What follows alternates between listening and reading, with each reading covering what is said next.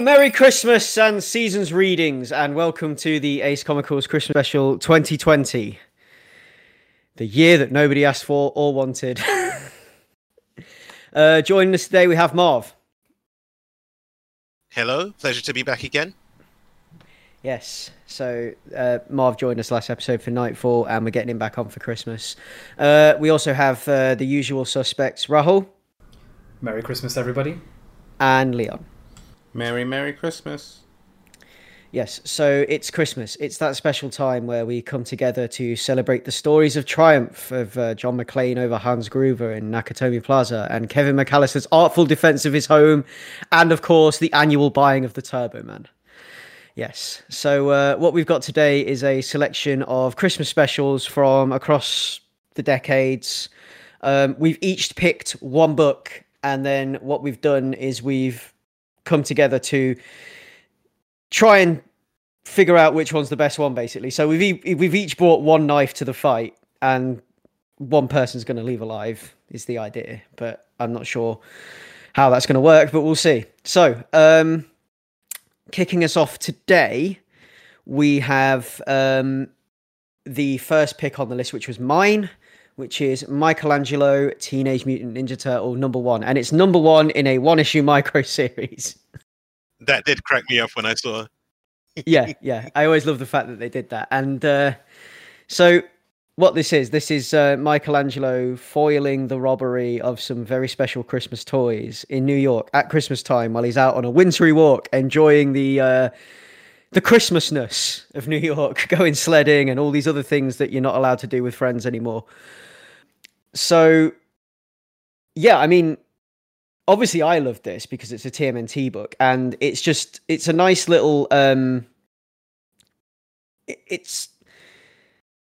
encapsulates for me, like, Christmas in a really good way, because it's, and through the eyes of, like, Michelangelo, like, what better way to fit the spirit of Christmas and a boatload of Christmas cheer into a TMNT book than to make it Mikey-centric, because Mikey is the dreamer, the optimist, the idealist, and like the heart at the center of the family, of the center of the Hamato clan.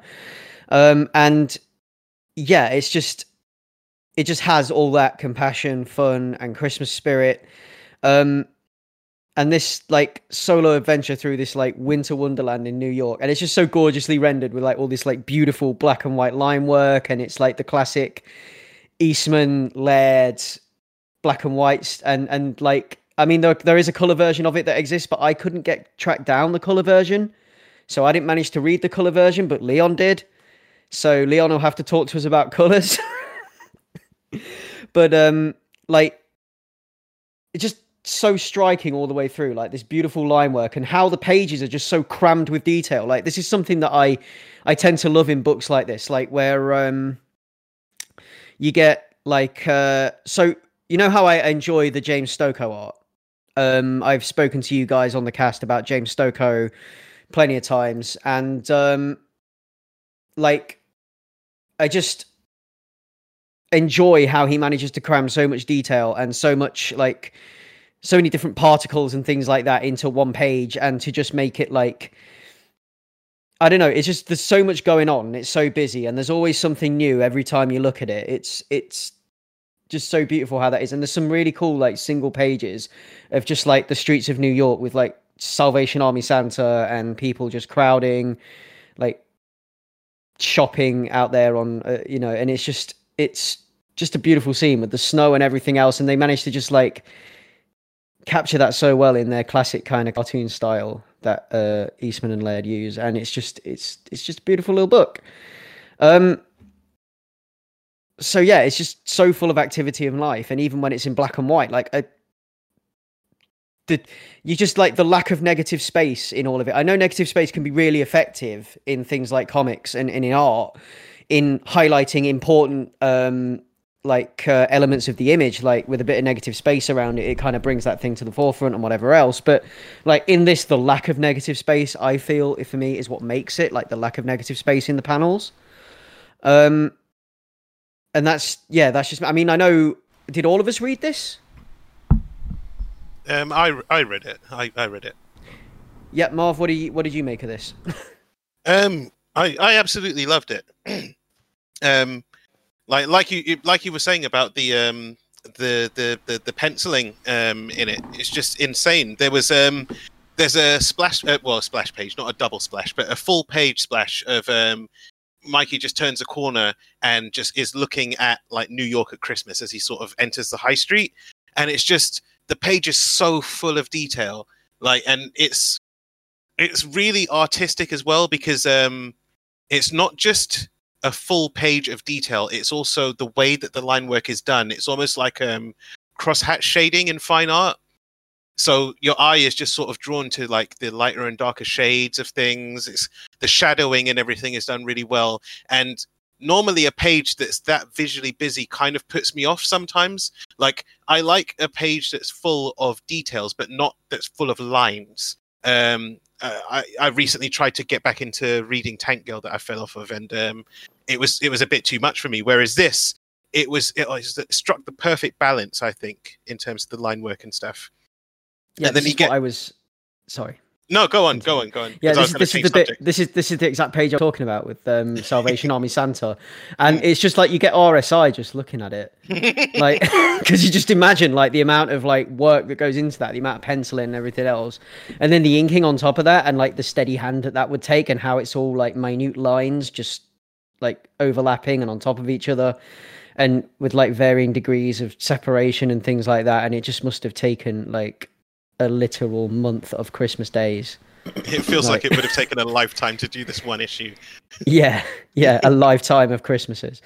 But yeah, it's such a beautiful book, and like just all the crazy little imperfections in it as well. Like because it's like it's an indie book produced in the 80s. Like this was released in December 1985. And like all these like crazy little imperfections in like the border outlines and things like that. How the borders are like they're not perfectly straight lines. They're kind of like there's like a wiggle on them and things like that. And it's just and it's clean and it's neat, but it's also like it has like that kind of grungy edge, which is always kind of cool. Anyway, Marv, I've interrupted your train. What were you going to say? Oh no, I was just going to say like beyond the wonderful artwork, it was just really heartwarming as well. It's like, you know, when Mikey sees the kids and just sort of goes sledding with them, and just it's the childlike innocence that Michelangelo has. Like if it was any of the other turtles, they might have done the same thing, but it wouldn't have been as sort of heartfelt from them. Like there would have been a different energy to it. And even like he just picks the cat up with like without a second thought. It's a perfect turtle for a Christmas story because he just exudes goodness. Yeah, I really enjoyed this.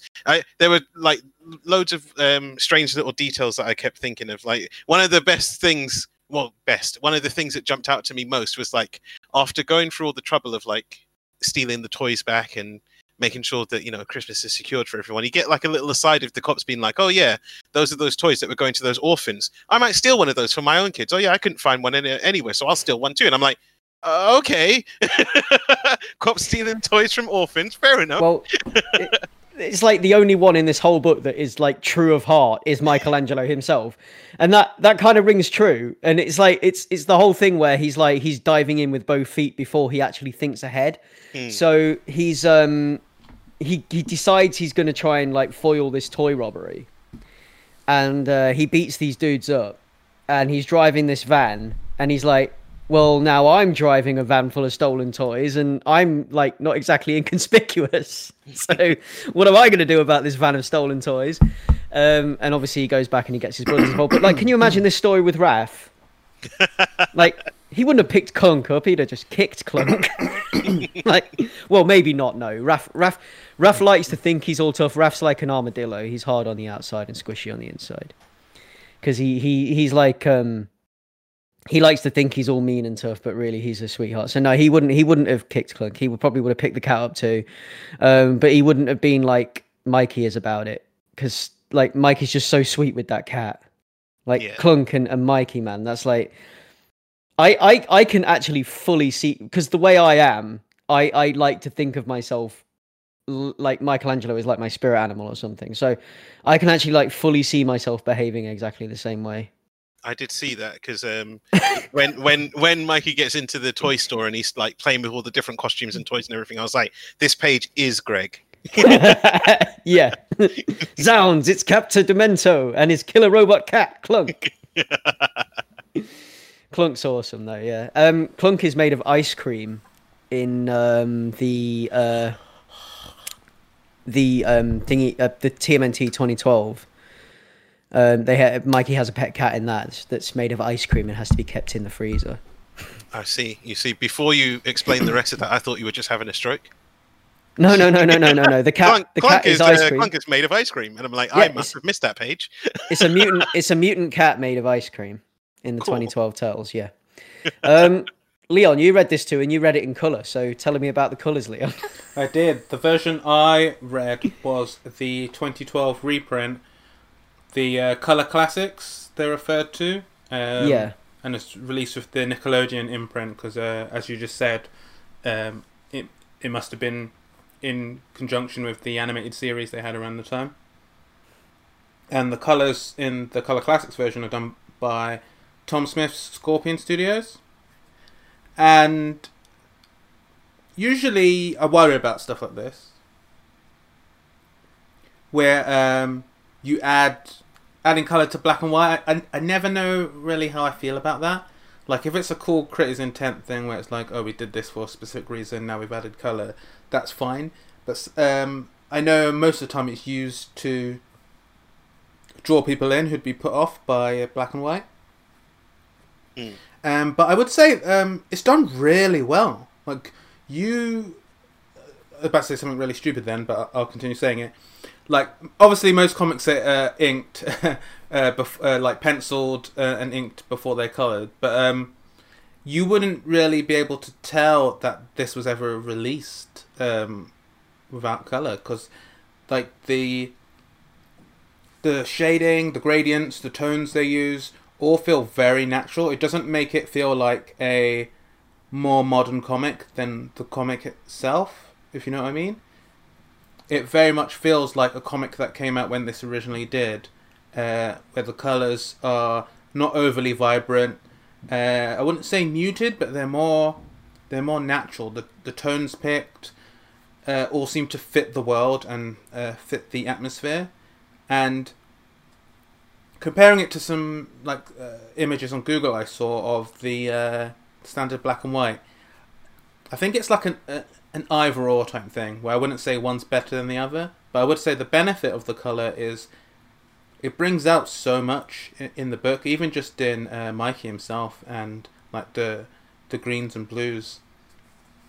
It's got a really nice look to it, and it brings like Christmas time New York alive, especially the sort of splash page when he's checking out the shops, and there's like loads of people around. There's a Santa there, a bus going by, and trees and snow all over the page. And the colours they picked look so nice and so cool. It does really fit the look of it.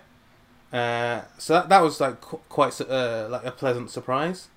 And yeah, I'd echo a lot of what you guys said, where like it's very wholesome and it's not overly moralizing in the same way that some of the other comics that we've read today have been, because of like their target audience. It doesn't really have like too much of a heavy-handed message, really. It is just core, be good to others and like be a good person, and that's it really. Whereas some of the others that we'll get into, they do feel sort of like, don't do this, kids, or don't be a mean person. But I do like this one because, as you guys said, Michelangelo's childlike innocence is so pure, and it is nice just to like watch him just go around and just be a big kid. And it does crack me up with this book though, because it is really of its time in terms of just the nature of the onomatopoeia and like exclamation words people would say. And if people are called like Gronk, Conk, Blonk, and all that. It does. I have a little bit of nostalgia for it because it brings me back to a time where these are some of the earliest like types of comic books I was reading in a world where it was like so fresh and amazing, exciting, and there's such like a period feel to it in terms of like how this is how comics were, and it is fun like returning to it with like this fresh coat of paint over it. But like for the time, this was underground. So like at the time, this wasn't necessarily how comics. I mean, it was how comics were, but it was like the kind of like the alternative to how comics. Well, that's were, the thing. When I say yeah. what I say, I'm not talking like DC Marvel. I'm talking more like Dark Horse. Yeah. It gives me like that type of vibe when I used to come across like a random issue of this like really cool looking book, and it's just like, what the hell is this? This isn't like superheroes and stuff like that. This is dark. This is like gritty. But they never were. I guess some were, but they never were like, this is just some like dull extreme thing like we got later on in the 90s.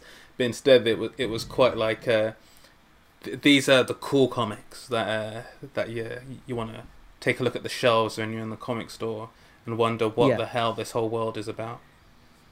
I mean, it's incredible. Like even when you look at the some of the panels on other pages, like there's a panel with a car, just like a police car, just like crunching into another car. Like the amount of detail in the individual panels, the amount of lines in the individual panels. Like, I mean, like this is like aside from like that big massive splash page where Mikey turns the corner and he's got like the street in New York and whatever, just like some of these individual panels are incredible. And like this other splash page of this truck just like barreling through this roadblock or whatever. And it's an incredible piece of work, and it's like a real Christmas book. Like if anything was going to be like, it totally has that Christmas spirit, and that ending on it, like the way it ends as well, is just for me, it's like the full Christmas experience. It's funny because it set me up. Yeah, it set like, me up when I was reading it. It hits all those points, but it does give you a real snapshot into that time. Like there's elements of it that are very of that time, like the sort of one note villains who seem kind of Latino in a not good way, but and like the way how it's the New York of like the 80s, like the later Scorsese New York, or like for better or worse the Joker New York. It's like it's that New York where it's like gritty, like you're gonna get robbed on any street, and it's like watch out. And the thing that this Christmas book does, it blankets it all in snow to sort of level the field and to be like there can be beauty in this. And like at the start you have all those kids playing, and it's it has this like hopeful notion to it that but it's not saccharine, as Marv said, with like those cops. It's like I'll take a couple myself. Like it is, and like the fact that they can't engage with the cops because like from their point of view, it's going to get tied up in red tape and it won't get to the kids.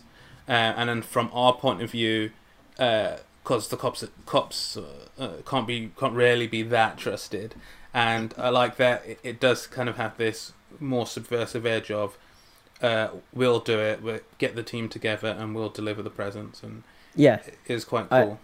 It is cool. It's a cool little Christmas story. So what we're going to do then is each of these ones on the list, we'll rate them after we've talked about them on a scale of 1 to 5.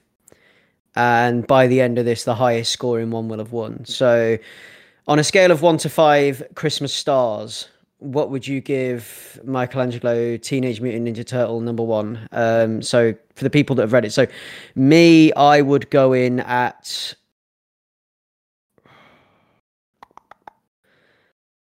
I will award it 4 stars. How many stars are you giving it, Marv? Yeah, Yeah, I was thinking about it while you were deliberating, and 4 sounds about right. Yeah. And Leon? That's low for you, Greg. I thought you were going to hit with a 5. I honestly thought you were going to do 5 as well. Maybe if I'd have read the colour version. No, I'm joking. No. I don't know. Like, I wanted to give it 5, but I can't, just because it's my baby and it's TMNT. Like, I can't just give it 5 just because of that. Like, on the scale of need to be just be true to yourself. I was about to shout at you and say, just give it a 5. 5 stars. 5 stars. Yeah. Ray, On the scale of a fun Christmas comic, I would give it a 4 also. Yeah. So 4, 4, and 5. So 8, 9, 10, 11, 12, 13 stars. Ray, as someone who hasn't read this, but I like how. So we'll do it on you, a scale of how convinced you are to pick it up and read it out of 5. I think you all made like really excellent and different cases. I think Leon expressed like in the plot why it feels so I don't know, uplifting, and hearing you and Marv gush about it. Like, I'm pretty convinced to pick this up. It might have to wait until next Christmas though. So out of 5, how many stars are convinced are you? Yeah. I'll steal your 4 from you. Give it 4 out of 5 conviction points. Yeah. Okay, so that would mean it's earned 17 stars. So, onwards. So we're moving through these chronologically as well. So the next book we've got is from 1991. So I'll give the credits for Turtles first, actually. So that was Teenage Mutant Ninja Turtles Michelangelo, Teenage Mutant Ninja Turtle #1 in a micro series of 1 issues. And that is written by Kevin Eastman and Peter Laird, penciled by Kevin Eastman and Peter Laird.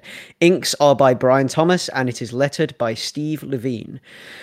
We move on to Incredible Hulk 378 from February 1991, which is a really odd time to be publishing a Christmas story. And this one was your pick, wasn't it, Marv? Yeah. So go on, Marv. Give us the down low.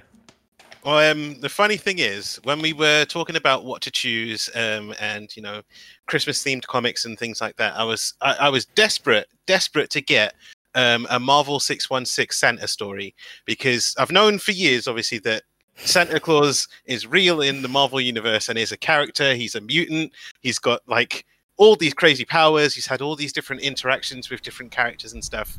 And so I was searching for a good story to read for the podcast for this. But when I came across the story in Incredible Hulk number 378, I couldn't pass it up. I was like, I'll do this. What you really wanted was that X-Men one, wasn't it? From the Marvel 1991 holiday special, Actual Healing or whatever. Like... That panel was hilarious. That's the one you were really quick. I think that's the one as well where it's revealed that he's like the world's most powerful mutant. Yeah. Well, I say yeah. I don't know. Yeah. Yeah, there's this whole thing with Santa. You mentioned Santa. Santa's real in the Marvel universe, as Marv rightly pointed out. So, there's this whole thing where it's like he is created by collective worldwide belief in one of 3 origin legends. So he's kind of like a tulpa in a weird way. But then but also it's like move over Joker, Santa did it first. Yeah. So that's the easiest way to explain it. There's 3 Santas, yeah. The other way you can explain it is Santa in the Marvel universe is like the most powerful mutant to ever exist because he's got all these powers and things, and like move over Apocalypse and Phoenix because Santa is like as strong as, if not stronger than you two kind of thing. He's like supposedly top dog in the mutant world. But like I think, I don't know if we can count Phoenix on that anywhere, because although Phoenix is one of the most powerful mutants, I don't know if Phoenix is truly a powerful mutant, because Phoenix is just Jean Grey augmented by a cosmic force. So can we count that or not? I don't know. Get in touch with us and argue with me about it. But yeah. So yeah, Marv, so take us through what happens in this issue. So yeah, the issue opens with Rick Jones visiting a children's hospital around Christmas time. There is a big kid who's chasing around a kid who keeps making ugly faces at him, and Rick is trying to break it up. The nurse is sort of like, it's Christmas, it's a hospital, there's 2 reasons why you shouldn't be fighting. And to calm everything down, Rick decides to tell a superhero Christmas parable. 3 pages later, the one that just had his appendix out, the stitch is split open because he's running around the ward. Like, and that's why you don't run around in a hospital, especially at Christmas.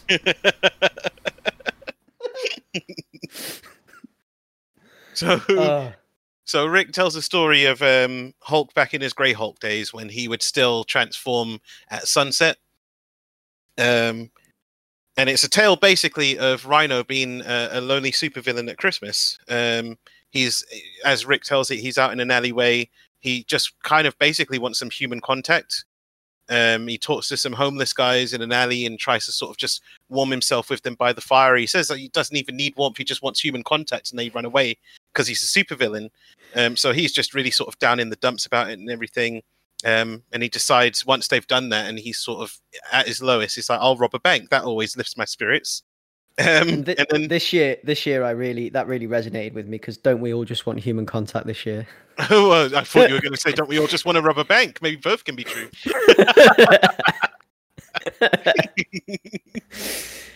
And wouldn't you know it, the homeless guys that you scared off, they bump into Grey Hulk.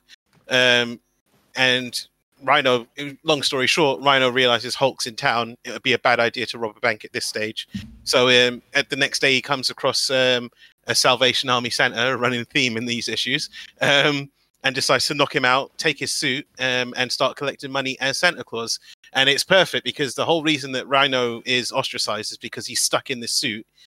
Like a lot of Spider-Man villains, I thought of Scorpion as soon as he was like, "Oh, I can't take this thing off," and but it covers his suit perfectly. The beard covers the sort of chin strap, and the hat goes over the horn. So there's nothing of the Rhino left. He's just Santa Claus, apart from his ugly mug. Yeah, cannot hide that face. He starts making some money, and he's sort of extorting people to give more than they want to give. And then a mall Santa falls over drunk and needs to be replaced. So he's sort of dragged along by this mall manager. And as he gets in there, the children and everyone start to cheer for Santa. It brings a tear to his eye. It's the first time in years that someone's been pleased to see him. So he sort of starts to do the thing. He has people on his knee. He's a bit grumpy about it, but he's doing the right thing. He's filling the Santa role. He's bringing some cheer to these kids. One of the kids is on his lap and starts sort of giving him some lip. He picks him up, and the kid feels the horn under the hat, and he's like, "You're the Rhino." He threatens him and says, "Don't tell anyone." But the kid starts mouthing off to his mum as he leaves the department store. "Oh, I'm telling you, there was the Rhino back there." And Rick Jones, Bruce Banner, and this agent of S.H.I.E.L.D. that they're traveling with, they overhear. And so that's how things sort of start converging. At that moment, the sun starts setting. Bruce Banner starts getting his signature tummy ache and goes into the toilets to transform into Grey Hulk. And yeah, comes out expecting the Rhino to be causing trouble. And at that moment, some of the kids are trying to... they've ripped the beard off of Rhino and sort of outed him. He's causing a scene. They proceed to fight, as, you know, they are wont to do. And... yeah, the fight carries on for a little while. They're interrupted by a wonderful woman with a tray of cookies who's like, "Oh, you know, stop this fighting, have a Christmas cookie." And they're like, "Is that macadamia nuts in this cookie?" And Rhino's like, "I hate macadamia nuts." Punches the cookies out of her hand. They carry on fighting. This goes on and on for a couple of pages until you reach my favorite page in the comic, which is where Rhino's beard and hat have been removed during the course of the fight. And while he's being accosted by Rick Jones and the agent of S.H.I.E.L.D., Grey Hulk taps him on the shoulder. When he turns around, he's got the beard and the hat on. He just says, "Ho, ho, ho," and then punches him in the face. And it becomes Rhino in a Santa suit versus the Hulk in a hat and beard. But just as they're getting back into the fight, a woman realizes that she's lost her little girl, little Ginny. And she basically comes up to both of them and is like, "Santa, why are you hurting this man? Are you what's going on? Like, Mum told me that Santa was real, but I don't think I believe her after seeing all this." And they both just melt. They're both like, no, Rhino says your mum was telling the truth. This guy was just, and the Hulk's like, I was naughty. I was on the naughty list. Santa was punishing me for being naughty. And it's like, you can trust me. And then they both just do this really cheesy grin. And then as Rick tells it, for the rest of the day, Rhino was Santa and the Hulk was his little helper with a Santa hat on. Hulk gets a bit gropey with the mums in the line. And then it finishes with Rick hoping that the story has made an impact with the kids, and the kid who was the analogy for the Rhino in the story kicks him in the shin and runs away. Merry Christmas, everyone. But like, yeah, well, Rick Jones is wearing a Public Enemy vest. Just have to get that out there right now. Yes. In a stroke of 90s genius. But like, yeah, it's so I really enjoyed this. I thought it was great, and it had that kind of like that jingle all the way air of slapstick about it, which is, I don't know, like people just like climbing it, fighting each other in the mall. Like, except there's no Turbo Man involved in this one. Yeah.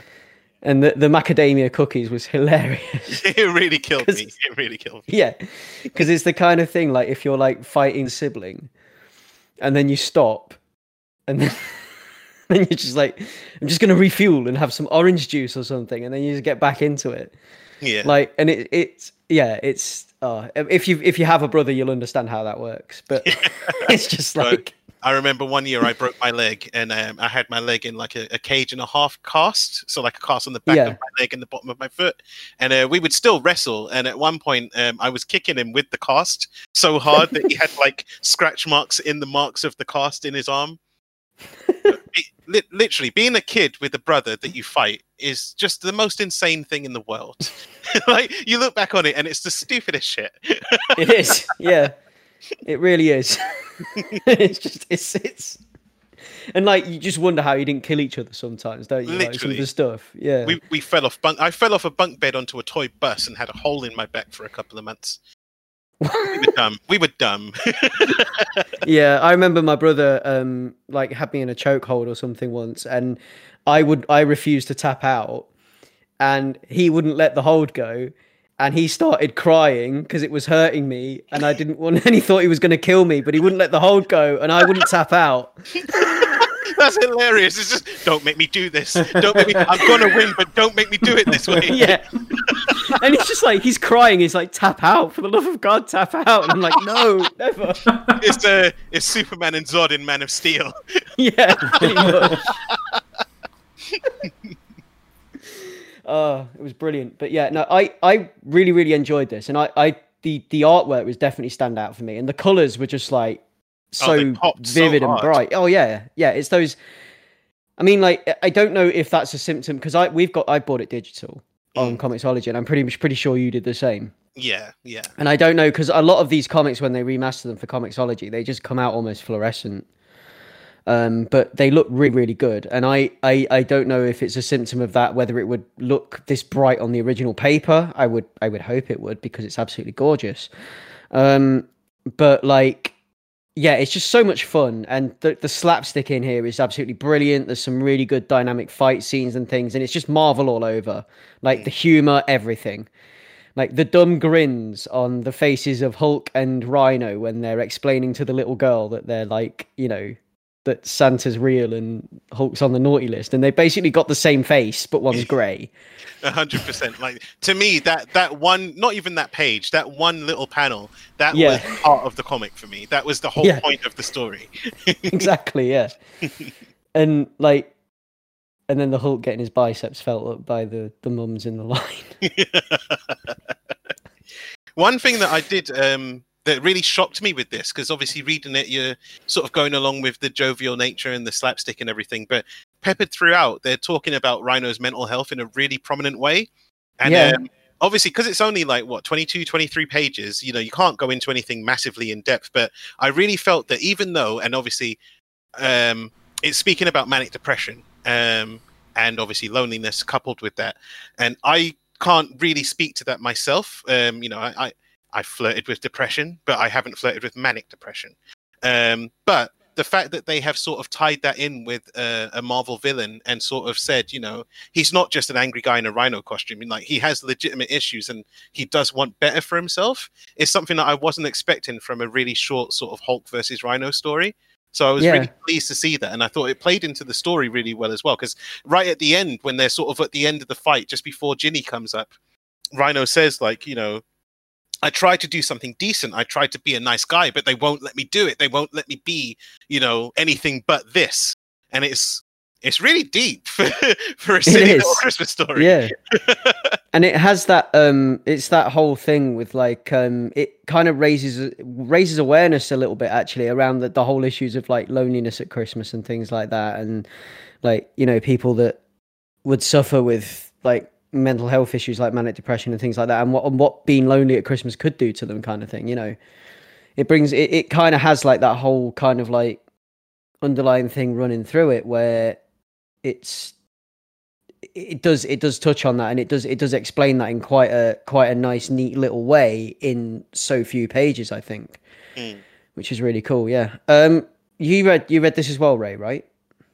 I did, yeah. I picked this one up. Truly excellent pick, Marv. I really enjoyed this comic because, like, I really wasn't in the mood to read some dumb Christmas comics, but this really lifted my spirits.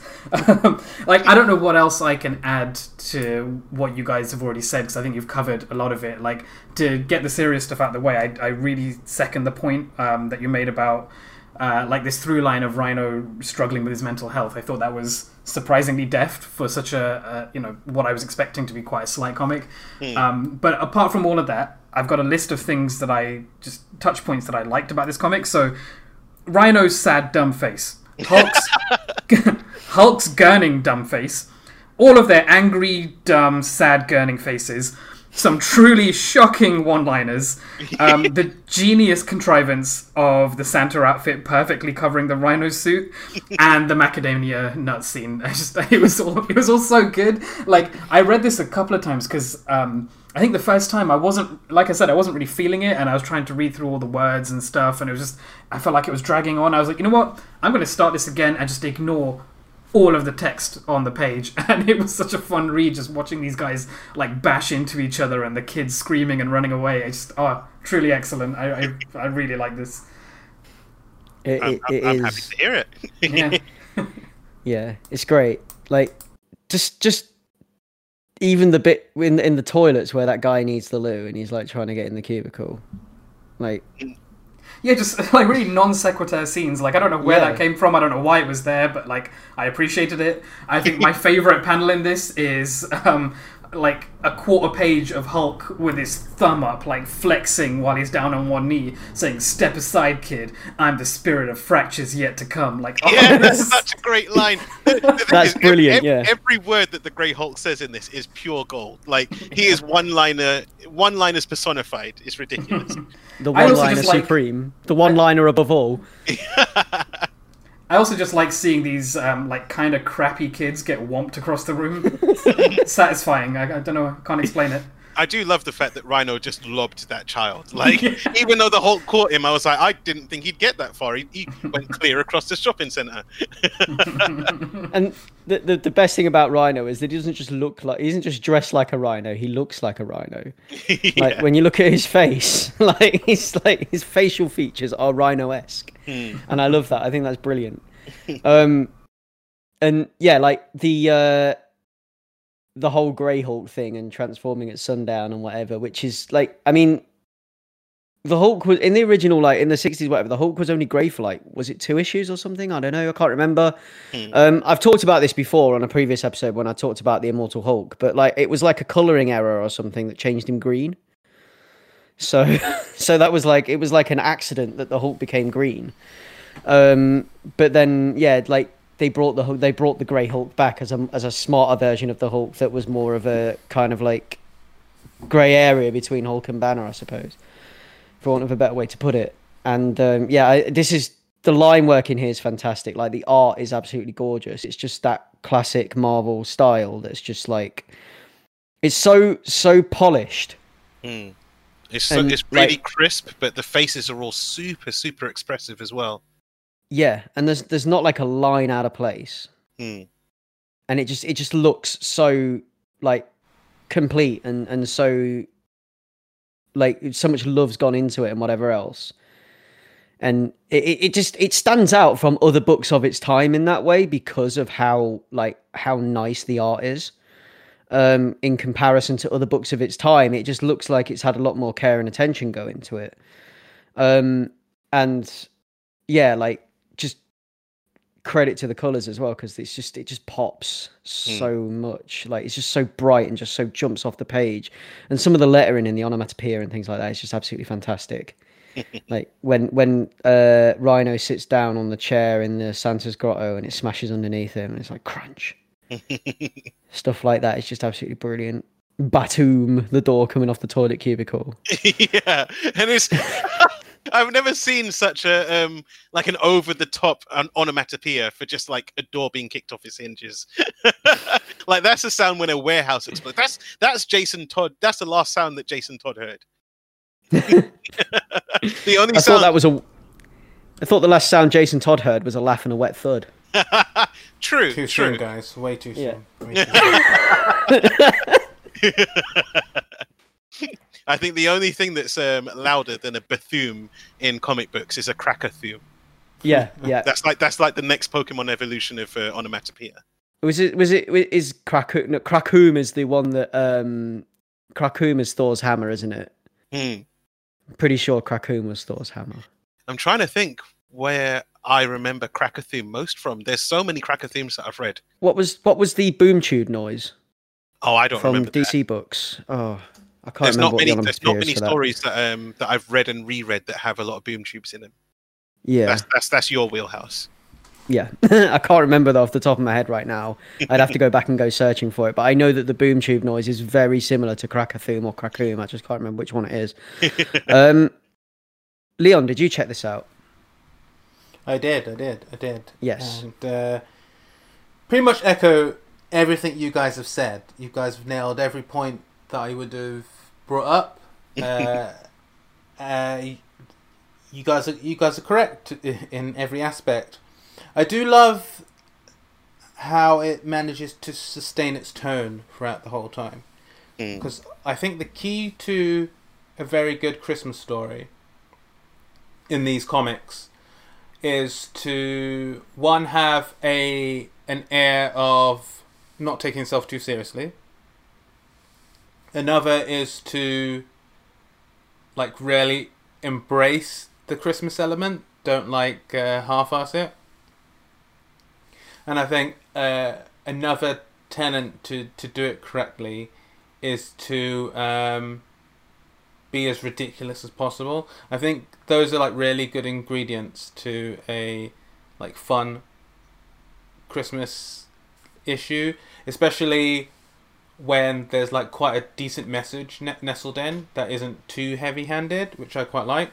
And with this book, it manages to fully have its cake and eat it, because you get to have this really cool fight that is just really well conceived, really well like its staging and like framing is done so well, and it's broken up by great bits of levity.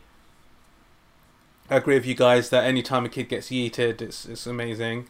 And like I don't know, like the mall setting is so great because it's got so many like there's so many different types of locales in there, and so many randos are going about that it really ups the stakes. There's a reason that Dawn of the Dead is one of the best zombie movies of all time. Yeah. And like part of me thinks that somebody in the prep for doing the Miles Morales PS5 Spider-Man game read some of this, because there is a scene in there near the beginning where it's at Christmas and you're on the back of the Rhino going through a mall.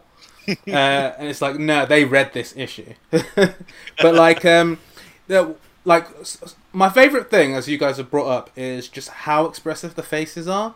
And it starts really early, because I remember finding it very notable how one of the homeless guys who bumps into Grey Hulk, and he's like, it's another grey monster, the town's crawling with him. Like, his face is so well rendered, And he's just a side character.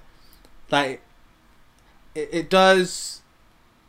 For me, it reminds me of that sort of golden age for ourselves, like growing up in like the 90s and picking up comic books, them being printed in this style, the colours looking like this, the art, the pencils, everything looking like this, the bleed you get between like the aberrations and all that. There's such a, like, obviously a nostalgic feeling there, but it was such a unique time, I think, like different from the comics in like the 70s and 80s, and different from like the comics from the aughts or like last decade. There's a really specific look that like just reading the books gives me the sensory like things that come along with this, like in terms of the touching the pages, the smell of the pages, walking into the shop, like the newsagents to pick up the comic, and like the feel of like my pocket money as I handed it like there's so many weirdly tangible feelings I get from going down memory lane like this, reading these type of books. 100%. And it's really cool how they still hold up in a way. Like obviously totally, going back to these old comics, there's things that don't sort of stand the test of time fully. Like it was a different time in a lot of these things. I mean, even just the start of the book, but like the messages and the play-by-play and the fight, which is just so well rendered, all of that just holds up in a way that doesn't make the comic feel dated at all. And it's I know it's remarkable that they're able to do this, and it just reminds me of like the simple joy of like comics, especially like superhero comics, where they have like messages for kids and older that like stand the test of time, and they're while it is cool because like the image you get with this is like the Hulk beating up Santa Claus. What it like you guys mentioned, it taps into ideas on like loneliness, the mental health, particularly seeming like an early discussion on like bipolar disorder, and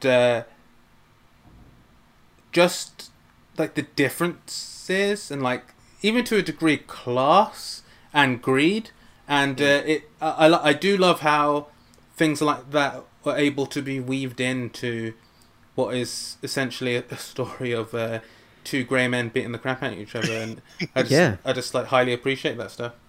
Exactly. I mean, this is they didn't have to do it. They really didn't have to do it, and they managed to make a full-fledged story on 22 pages. Yeah, I know. This is just like where all of this comes from as well. Like this is like like you were alluding to and saying, Neon, this is like an encapsulation of everything that the Silver Age brought to superhero comics, specifically the work of people like Jack Kirby and Stan Lee and whatever back in the 60s when they were conceiving these characters. Like this is what those books in the 60s were like, but probably, I mean, this has probably got more grit to it than that. I mean, it's probably a little more fully fleshed, like a little braver with things. But like books in the 60s would have had, very similar themes, very similar like story setup and like, kind of like story flow to this, really. Yeah, definitely. Yeah, and this fully captures that Marvel magic, I have to say. So guys, we have to score this. So it's got a possible 20 stars. So how many stars out of 5? Marv, you get to go first because you're this is your choice. So I would. I don't want to give it a 3, because I feel like it deserves a 4. I'm going to give it a 4, but I'm going to give it the caveat that I still feel like the Turtle story felt more heartfelt and Christmassy. But I think it does deserve a 4, my choice, because it managed to cover so many emotions and so many messages in so little time. and do it in a really classy presentation as well. So I'll give it a 4. I'll give it a 4. Yeah. And Ray, how many stars? Yeah, straight up 4. Fuck macadamia nuts. Giving it. Yeah. I happen to like macadamias. Fool. I don't actually have such strong feelings on macadamia nuts. You said that in a darkened room in a swivel chair with bright red eyes. In a glass of cognac in your hand. Yeah. You're a fool for liking macadamias. I'll get you next time, Greg. Some of us have no choice. Yeah. So I'm going to. I like chocolate coated macadamias, so I'm going to give this a. You know what? I'm going to give this a 4. The only reason it doesn't get a 5 is because it was published in fucking February. The thing is, I think that's like the publisher month they put on it, but I don't think it can't have come out in actual February. Well, man, it's February cover date, dude. Yeah, and but like, if it was surely like if they were doing like the month in hand thing, surely it would have been January. Man, what happened that year? Imagine asking that in 2020. Yeah, but that's my point. Like, we got an excuse. Yeah. It was 1991. My brother was nigh on a month old when this comic came out. I don't know. But yeah, so like I would I would say it probably was printed in February, but I mean, like, if anybody knows better than we do, because obviously I tried to find, the original print dates for these things when I set these up, and I went looking for it, and it was February cover date. Everywhere I looked says February 91. If anyone knows better than me and knows when this comic actually did come out, get in touch with Ace Comicals and tell us. But for now, we're going with February, and that's why it gets 4 stars. No apology. Leon, where are we with you? I'm going to echo as well. I think 4 is a good score. Yeah. I've just gone down a rabbit hole, but it's quite a short rabbit hole. So I was wondering about Donna Shrugagis and her cookies. I was like, is she a person? So like so I don't know, like a TV personality in America around that time. Yeah. So I searched, and the first thing that came up is that she's got a wiki in the Marvel fandom. I was like, what? She's got a wiki. So I thought maybe she's in like, and it's specifically her name, parenthesis, Earth 616. I thought, are there more of her? Like, who is? Oh, she got a page. And like you go into it, and I know fandoms are done by anyone, blah blah, but it says real name, blah blah, base of operations, Phoenix, Arizona, and it's like. But how do they know that? She could have just been passing through. Like, what's going on? And like, they don't go into any other detail. And it's like links, and references. It's all the same comic. And I was like, then why has she got a page? Like, who is she? Because she appeared once in one comic and she was named. And, I don't know. like, in a comic full of like OTT faces, she's got an like extremely expressive, creepy face. Like I'd remember her. I think she's a Watcher in disguise. She probably Yeah. do you know what? I'm gonna make a pitch to Marvel now, where she comes back as a cosmic force that serves cookies, that keeps Galactus sated, so that he doesn't have to eat planets. Didn't you see that Disney investor thing with the million announcement? She's got her own Disney Plus show. Oh, right, yeah, okay. you missed it. Is it cooking with Donna Chicago? Yeah, you nailed it. It's a spin-off of WandaVision. She's trapped in that 50s part of it. Yeah. All right, yeah. So it's like the TV show that Wanda's watching in WandaVision. So that's the spin-off. Wanda's watching the cooking show, and the cooking show is Donna making cookies. It's the same way that Kill Bill is a movie that the characters in Pulp Fiction would watch in Quentin Tarantino's universe. Yeah. I wish Marvel would be that daring and like do a cooking show set in the Marvel universe. That would be amazing. Oh, that'd be fantastic! Like every episode, a different hero and villain bust through the wall and like try a cookie or like have a sip of ramen or something. Can you imagine like MasterChef, but like with like the Avengers? Yeah. Like, but like with that real kind of recipes as well at the same time, like written in. That would be great. Yeah, it'd be brilliant. It'd be like one of those cooking mangas or cooking animes that you see. I would be like on tenterhooks waiting for the Gambit episode. Nice Cajun cooking. Yeah, he's making gumbo.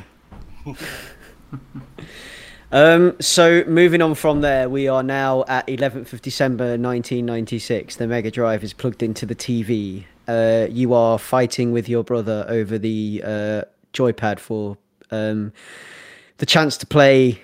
It would have been Sonic 2, maybe Shinobi. But we didn't like playing Sonic 2 2-player because whoever got to play as Tails got the raw deal, so there was just absolutely no point. So yeah, we are in December 1996, and we are here to talk about Sonic the Comic. Finally, we converged to talk about an issue of Sonic the Comic. What a year it's been! From Nightfall to Sonic the Comic, it's like all my dreams are coming true. Yes, well, I mean, I want to do a big feature on Sonic the Comic because it's a really interesting piece of British comic history, being the official Sega comic in Britain that had its own continuity, that was like based on the games and everything else, that was separate from the Archie Comics continuity, and it just like, I don't know, it just had this like brilliant, like, it's this brilliant little piece of British comics history that I just absolutely love and was actually a full part of as a kid. And one day I'm going to do a full feature AC episode on it. We have to. But yeah, this was a trip to Planet Nostalgia for me. So like I would have had like this as a kid, this book. I would have had the physical copy of it. These are going to be like extremely hard to track down these days or whatever. So I mean, like they're so cool. So this is like Sonic the Comic, published by Fleetway in the UK. Let's just get out of the way the fact first that people that were fans of Sonic the Comic or readers of the Sonic the Comic were called boomers. Okay. Let's get that out of the way. So we're all boomers, Marv. We're all boomers. I'll accept my fate. Rahul? Yep. You're a boomer. Yep. Leon? What? You're a boomer too.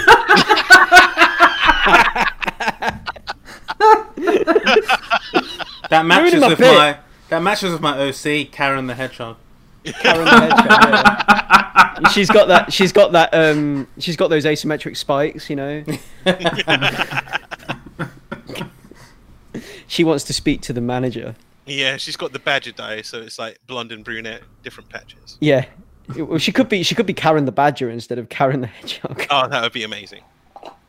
Yeah. So this is Karen the Honey Badger. So this is Sonic the Comic issue number 93. Sorry, carry on. I'm sorry, that got me. So yeah, a trip to Planet Nostalgia. Like I actually remember having this one. The cover sticks in my mind with just like this the way they used to draw Sonic spinning. Like they just basically used to just like negate his body, just like put his feet and his arms on the side of his head. It's hilarious. And this is the comic that taught me how to draw Sonic. So as a kid, I would trace pages from this, and then I would try to copy them and things like that. And this is where I learned how to draw Sonic the Hedgehog. So like this was, you know, like a real integral part of my childhood, this comic. And like the just the stuff on the comic cover, you know, Tinsel Time, cool Yule action. And there's also a Mega Drive review of Sonic 3D, which apparently they look on it very favorably, because I remember playing it and not being able to make heads or tails of it back then and thinking it was a mess. As a 10-year-old kid, I was like, I don't like Sonic 3D. I want to put Sonic and Knuckles back on. I was blown away by it, but like literally a year later, I was like, this is not the innovation that everyone's touting it to be. Well, yeah, I mean, you read the review in this comic, and they're like, oh, it's so great to see Sonic finally in full 3D. You can move into the foreground. It's like, no, you can't. Yeah, Sonic Adventure's like, hold my beer. Yeah. I mean, can you imagine if Sonic the Comic dunked on Sonic 3D? Well, in the Mega Drive charts, Sonic and Knuckles is only at the numbers at this point in time, because they have like a chart for the games in the beginning of the issue called the Control Zone, and this is run by Megadroid, who is like the kind of the MC of Sonic the Comic, if you like. And at the on the list of Mega Drive games, because they've got like the game charts for all the Sega consoles. So the chart of Mega Drive games, the top 10, Sonic and Knuckles is in at number 6, but Road Rash 2 is at number 1. I don't think I've ever played Road Rash 2. I mean, they didn't dictate these lists. These are like how popular or like how good the sales were, right? FIFA 96 is number 4. Toy Story is beating Sonic and Knuckles. Man, Toy Story and Sonic the Comic don't fit together in the same like chronology in my head. It's so weird. Yeah, I think back and like to me, like Toy Story was like 15 years after Sonic the Comic. Exactly, yeah. But like this is like it's all around the same time, and it's actually compressed, and it's weird. You know what blew me away was like I remember reading Sonic the Comic religiously, obviously, but I remember when they started bringing in like Sonic and Knuckles elements and stuff, and I was like, this is relevant to the game I'm playing at the moment. Like, yeah, it's like life has caught up to the comic. What's going on? You know? Well, that was the cool thing about it. So it had like this kind of link to the games, and they used to do storylines based on the kind of like the storylines in the actual video games themselves, and they used to take elements from the game zones and things like that, and they used to bring them to life in panels and comics. And it just kind of like it gave a whole new dimension to what you were playing, and that was why it was quite important as a kid growing up with Sonic the Hedgehog and loving Sonic. And this kind of just, you know, this was a thing, like, and I had there's a guy who went to the same school as me. I had a friend at school. He would make his own Sonic the Comic, and he would give it to me. Like, he would get A3 pages, fold them over, and draw his own Sonic the Comic. I don't want to start anything because, like, I know you said you wanted to do like a proper episode, and I also don't want to like out Leon as much of a nerd as I am. But we used to trade Sonic OCs back in the day. Like, I made my own Sonic the Comic where I like was chronicling the story of Sonic 3. So it's somewhere in my bedroom, I've got a proper tome that I just did like proper paneling and like all these different dynamic panels. I think I had like I think it was just a 6-panel scheme usually, and then when something important happened, I'd change it up a bit and stuff. It's the first and only foray I've ever done into making my own comic. But I would do that on the regular. And on the side, when I was doing all my like random doodles and like anime drawings and stuff, me and Leon had like an A4 like lined book each where we would just make our own characters up across the board, but we had a huge section that was Sonic characters, and every time one of us would visit the other one's house, we would basically trade characters, make up stories where we would have crossovers and stuff. It was a very important, really nerdy, formative time in our lives. It was very important, like very important. I used to do similar things. Like, we used to make up characters, trade ideas for zones and whatever, and it just like fed our imaginations. So like I had a similar experience.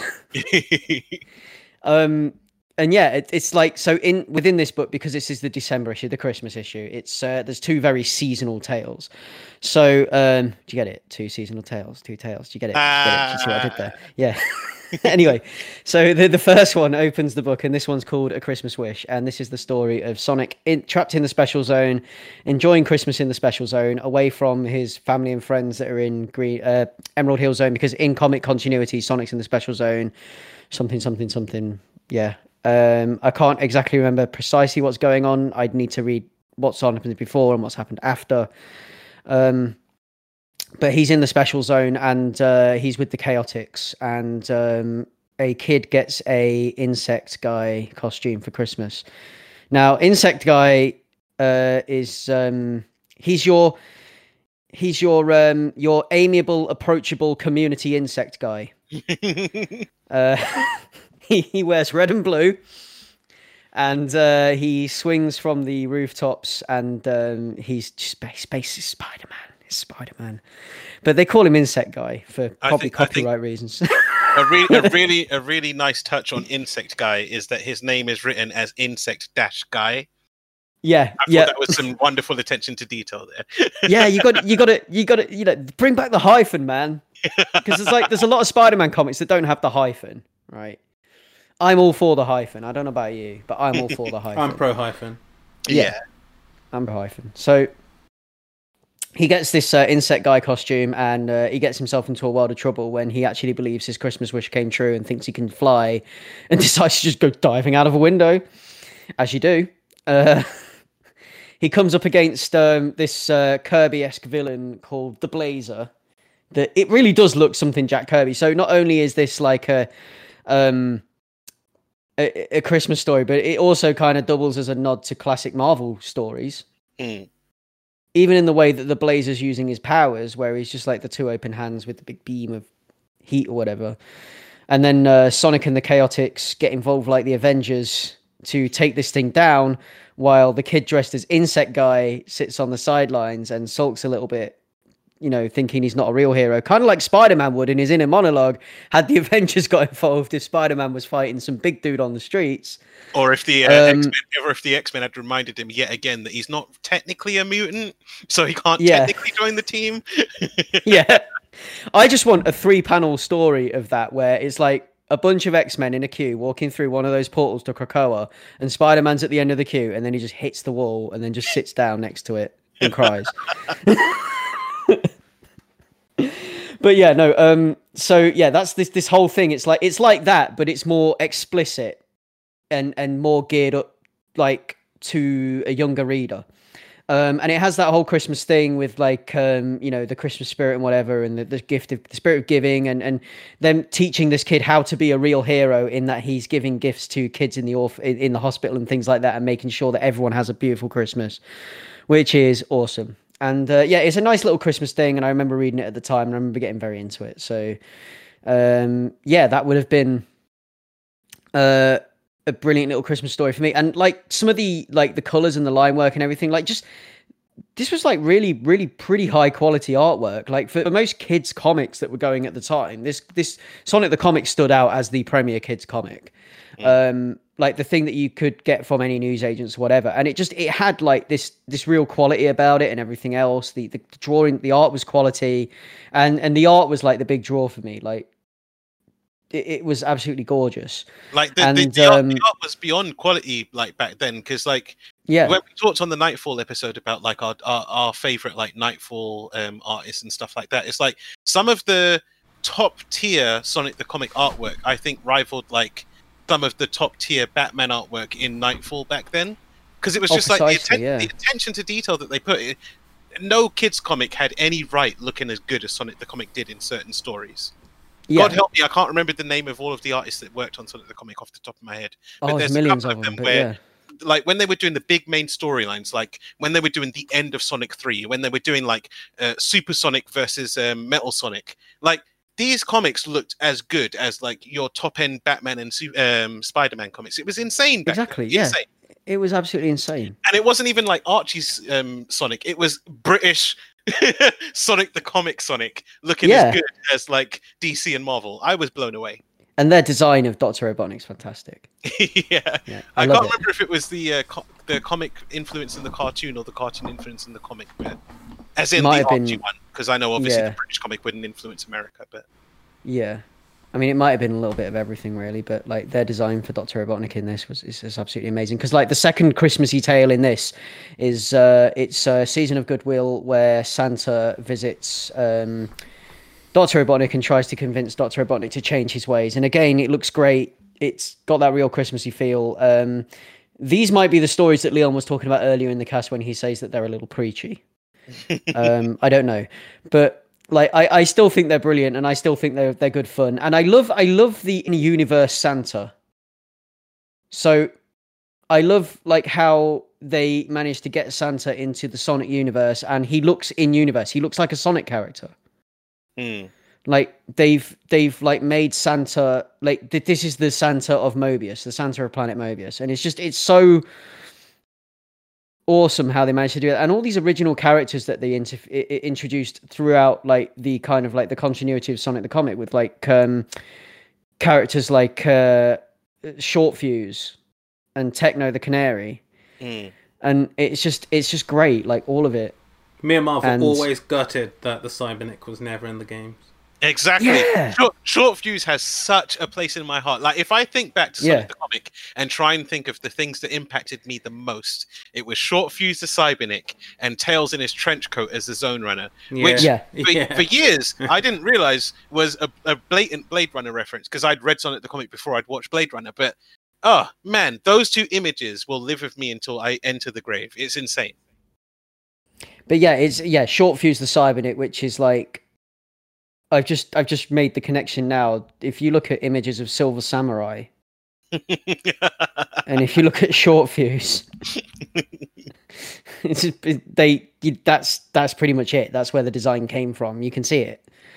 But yeah, like and the Knuckles stories with was it Dr. Zachary?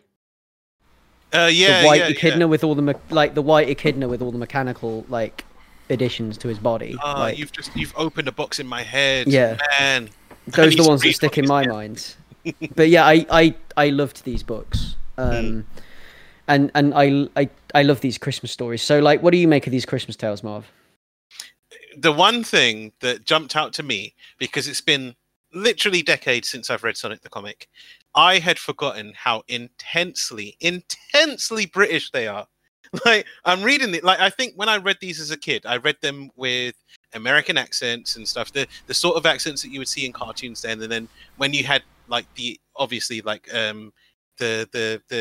cartoon Sonic, The Adventures of Sonic the Hedgehog, and then you had the Saturday AM Sonic, which was way more gritty and a million times better, I attributed those voices to the characters in the comic.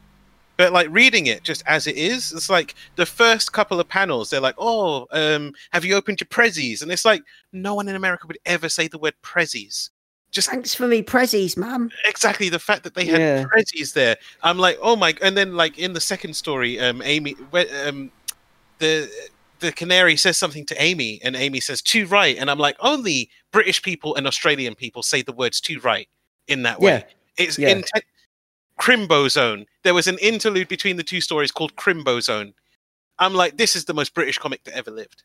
Yeah, and the stories were good too, but I was really hit by the Britishness. It's super British, and it's great for that.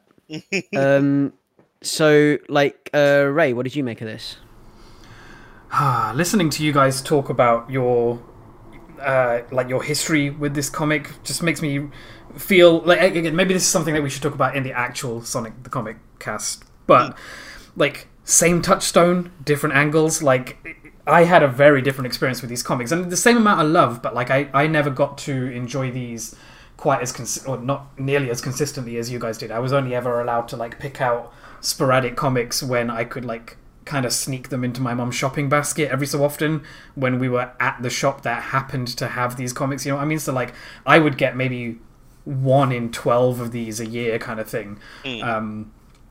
But like, yeah, the thing that struck me about this wasn't really the comic itself. Like I could take or leave the plot that was in this. I love the artwork and stuff, and I'll get to that in a second, but really what I got a nostalgia pang from with this was just living vicariously through a fucking magazine. Like, I was that kid who I didn't have a Mega Drive or a Saturn or a Mega CD.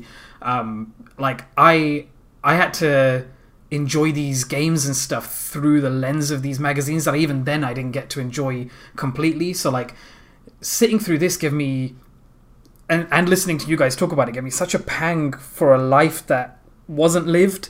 You know, like seeing you guys on the other side of the country and kind of like going through the same motions that I was going through, making these, you know, making my own comics or like making collages that I'd cut up out of these comics and stuff. I had such a wave of nostalgia for that.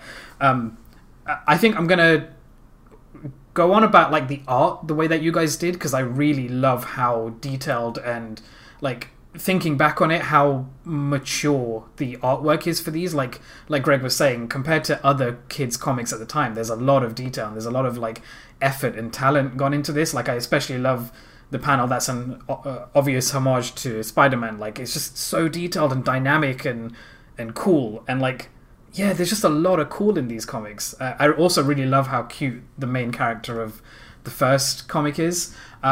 I gotta say, like, I got to the second and third ones and I wasn't really that interested. I kind of skipped over them, but I really, really love the adverts. Like, I love all the interlude bits, all the pictures of like other kids who've drawn Sonic in their own way, using like felt tip pens that aren't quite the right shade or anything like that. Like, the little data panel at the end where like you can, I was totally the kid that did this, and it explains why I'm a data analyst now, I guess, but like there's a strip at the very last page where you can cut it out and you can fill in like little info points about when you first started reading Sonic the Comic and what your favorite film is and what your favorite singer is, and do you have like what type of Sega system do you have? And I wouldn't be able to tick any of them, but I would pretend that I had them, so I'd tick all of the boxes. Like, and then your final rating for this issue 93. Like, all of this stuff just makes me feel like a kid again. It's so cool. I wish I had more of these on paper. I have to openly admit I found this online because there's a record of all of these comics just available to read on a website, which, like, I don't normally condone not paying for stuff, but like I'm glad this exists because I have no other way to access this stuff and have that nostalgia key like plonked in my head. Yeah, this was great. As for the first Christmassy story, Greg, what you were saying, I think this might be one of the ones that Leon was saying is quite preachy.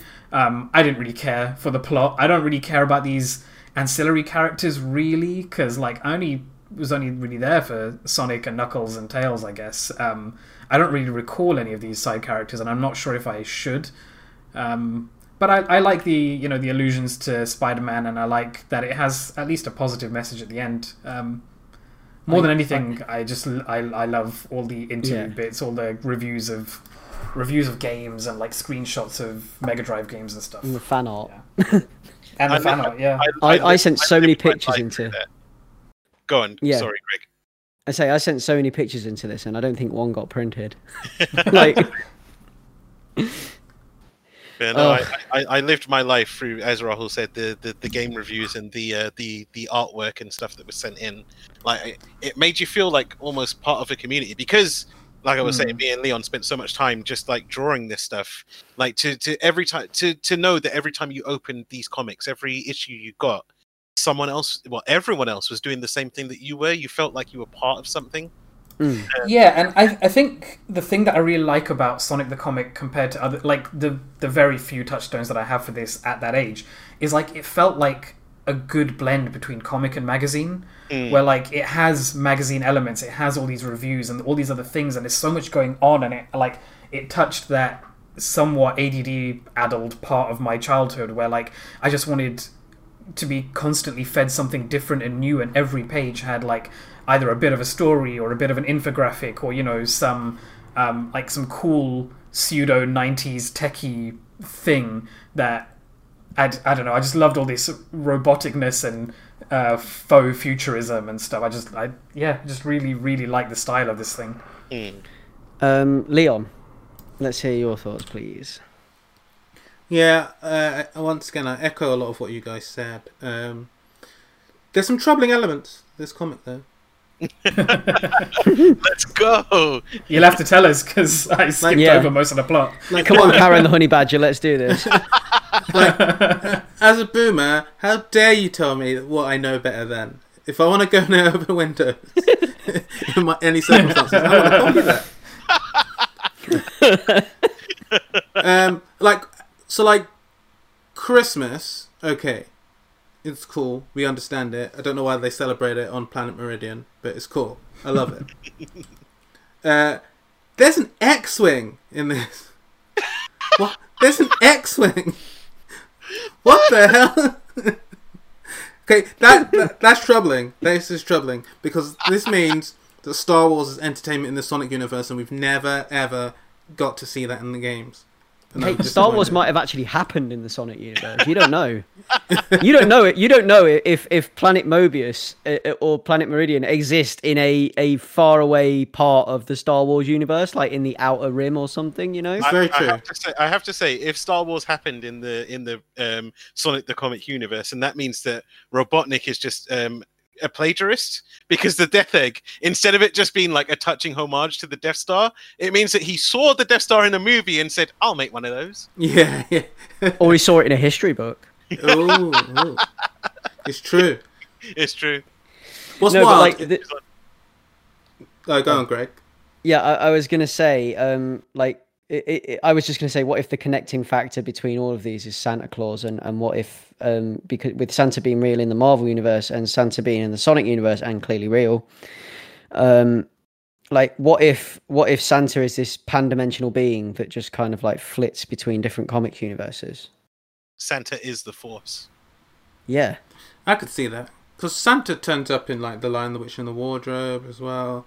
Like, Santa's the one constant of the universe, like of the multiverse. What if Santa is God? Just sweep all the pieces off the board, Greg. Just like This is my Pepe Silva moment. Don't ruin it. I've been connecting the strings for weeks. Yeah. So Leon, finish your thought, please. Okay, so on the page before, where we get the Spider-Man homage, as he's wow, look at all my prezzies, which did hit me as well, Marv. I was like, was it all? I remember like the non-comic stuff being super British. yeah. But the actual panels, like it feels like the astronaut meme. It's like, wait, it was always it was British, always was. But like, there's such a great detail here as he's opening his presents, where his parents, who are also dogs, they're not just standing there saying Happy Christmas. Like, they're like cuddled up while the mum is like drinking a coffee. Like, they've got slippers on. Like, there's some crazy detail here. Yeah. And this leads me back to what we were saying, what you guys were saying earlier. And it's like the art, there's so much detail here, like more than, like legit. I could say that without revisiting Sonic the Comic, I would have just said, yeah, I love it because of nostalgia. I don't care, it's nostalgia. But looking back at these images, just like seeing Chaotix, the first time we see what's his name? Is it Charmy B?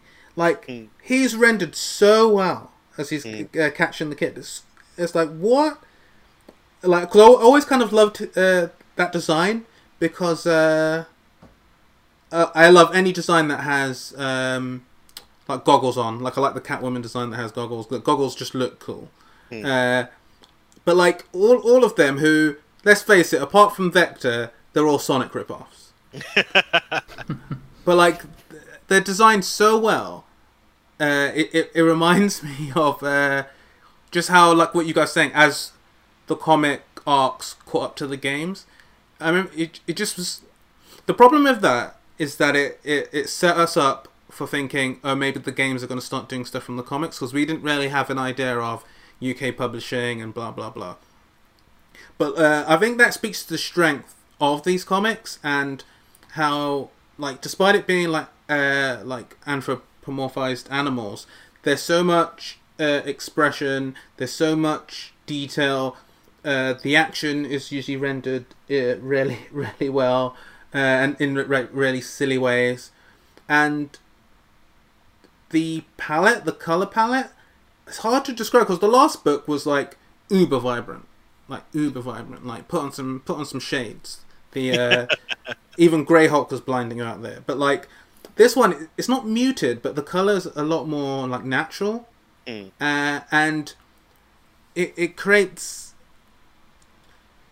Because when you think of Sonic to a degree, it's like robots and animals and like high tech, but I think this really grounds it as like a Christmassy thing, and it reminds you of the sort of time that this was in, where everything was about the really good thing you could do is help out like a child hospital or a child or an orphanage or something like that. Like that was the shortcut to you're a stand-up guy, or the shortcut to you're an absolute scumbag if you'll deprive them of their toys type thing.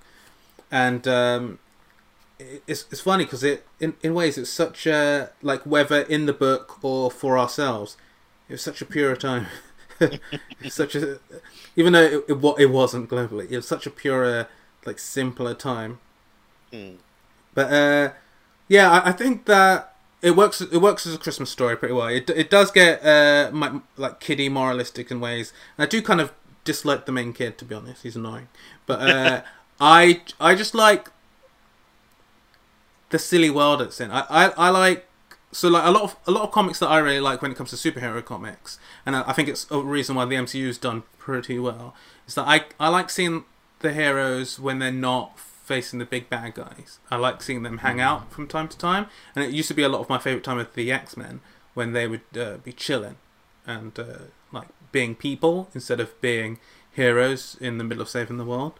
And I do kind of like, that's the thread going through a lot of these Christmas comics, where it's like they're not active, they're just like, it's Christmas time, we're chilling, oh no, this has happened, we've got to get in gear and then get home in time for Christmas dinner. And it is cool, but it's funny, like reading that first story and then going to the last one, the Season of Goodwill. It's funny how just straight to the point this is. Yeah. Where it's not even a Christmas Carol. It's just like, stop being a douche. And it's like, but wait, Yeah. I like being a douche. Look, I've got this thing. And then Cybernik's just like, oh yeah, there was a gap between meals. I went to the bathroom, thought I'd fly up into space, destroy your thing, and head back. See you later. And this is like, and then Father Christmas is like, don't be a douche. And then Robotnik's like, I'm so lonely. It's like, he just gets straight to the point. Yeah. It still finds time though, and it's the thing that I love the most about that particular story, to like, obviously Santa, all knowing, knows what all the kids are doing. It's like, Ovi, you're better than this. And it's like, my name is Ivor Robotnik, and you were once Ovi Kintober. And it's like, oh man, like that just sent a dagger through my heart of nostalgia. Like the whole backstory of like Robotnik's creation and everything, and it being tied to Sonic and classic comic book stuff. Brown but, like, Sonic. Yeah, that issue, I begged you for that issue, and then I sent off the back issue slips on the inside of the back covers to get it for myself. Again, a simpler time, but again, like as straight to the point as it was, it still ties in some of the deep Sonic lore. So I like that it was like reminding Robotnik of who he was to try and appeal to his better nature. Exactly. And I just think it just, I don't know. I had to get this out. I had to tell you guys to read this. Like I had to make you guys read this. I had to.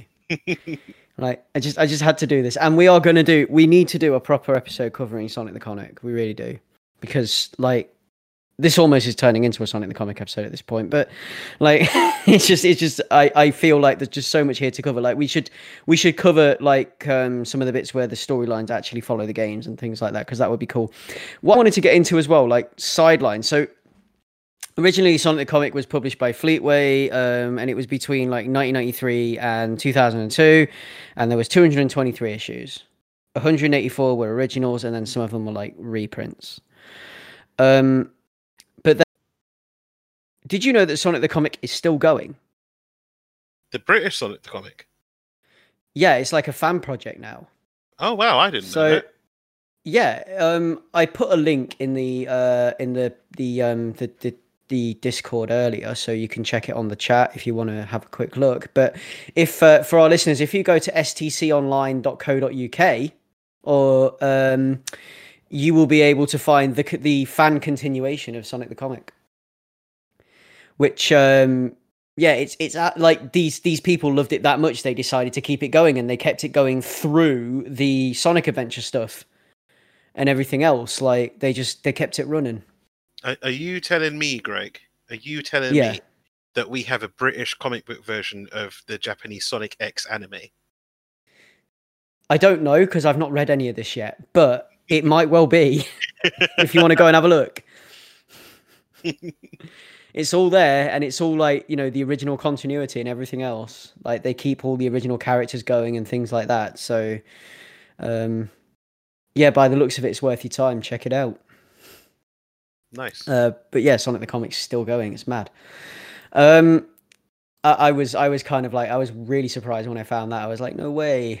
But yeah, like, so what I'm going to do first, I'm going to go through the credits for the Hulk, because like we totally neglected to do that. So Incredible Hulk Volume 1 378, which was February 1991, and that was by the cover artist on that was Bill Jasker and Bob McLeod, and it was written by Peter David and Kurt Busiek, penciled by Bill Jasker, inker Jeff Ulbrich, and colorist Glynis Oliver with letters by Joe Rosen. In this Sonic book, I mean, like, these are always like an anthology type thing. There's always a few stories, but the two stories we highlighted because they're the Christmas stories were A Christmas Wish and A Season of Goodwill. So these were this book was released 11th of December 1996, and the first story, A Christmas Wish, was written by Lou Stringer. Roberto Corona was the artist there. Steve White did the coloring, and Tom Frayne did the lettering. And on Season of Goodwill, the script was by Lou Stringer, art by Andy Pritchett and Steve White, and lettering by Gordon Robson. So, scores out of 5 for the Sonic the Comic. In its Christmassiness, how many Christmas stars out of 5 would you give it? Leon, let's you go first this time. I'm going to go 5 for the art, but maybe 3.5 overall. 3.5, okay. And Marv, how about you? A solid 3 for me. Solid 3? Yeah. Ray, how about you?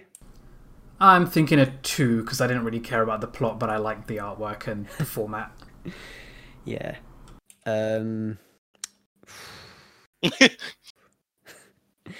I've given everything like high, like 4, but I can't in good faith, as much as I love Sonic the Comic, having given a 5 to the Michelangelo book and a 4 to Incredible Hulk, I cannot in good faith also give this a 4. I think I'm going to have to give it a 3.5 like Leon. So that gives us 7, 8, 9, 10, 11, 12 points out of 20. So far, Michelangelo's still winning. But we have one last book to talk about today, and that is the Marvel Digital Holiday Special, which was your pick, Leon? It was. Yep, so this is the Marvel Digital Holiday Special number 2, which was released in 2009.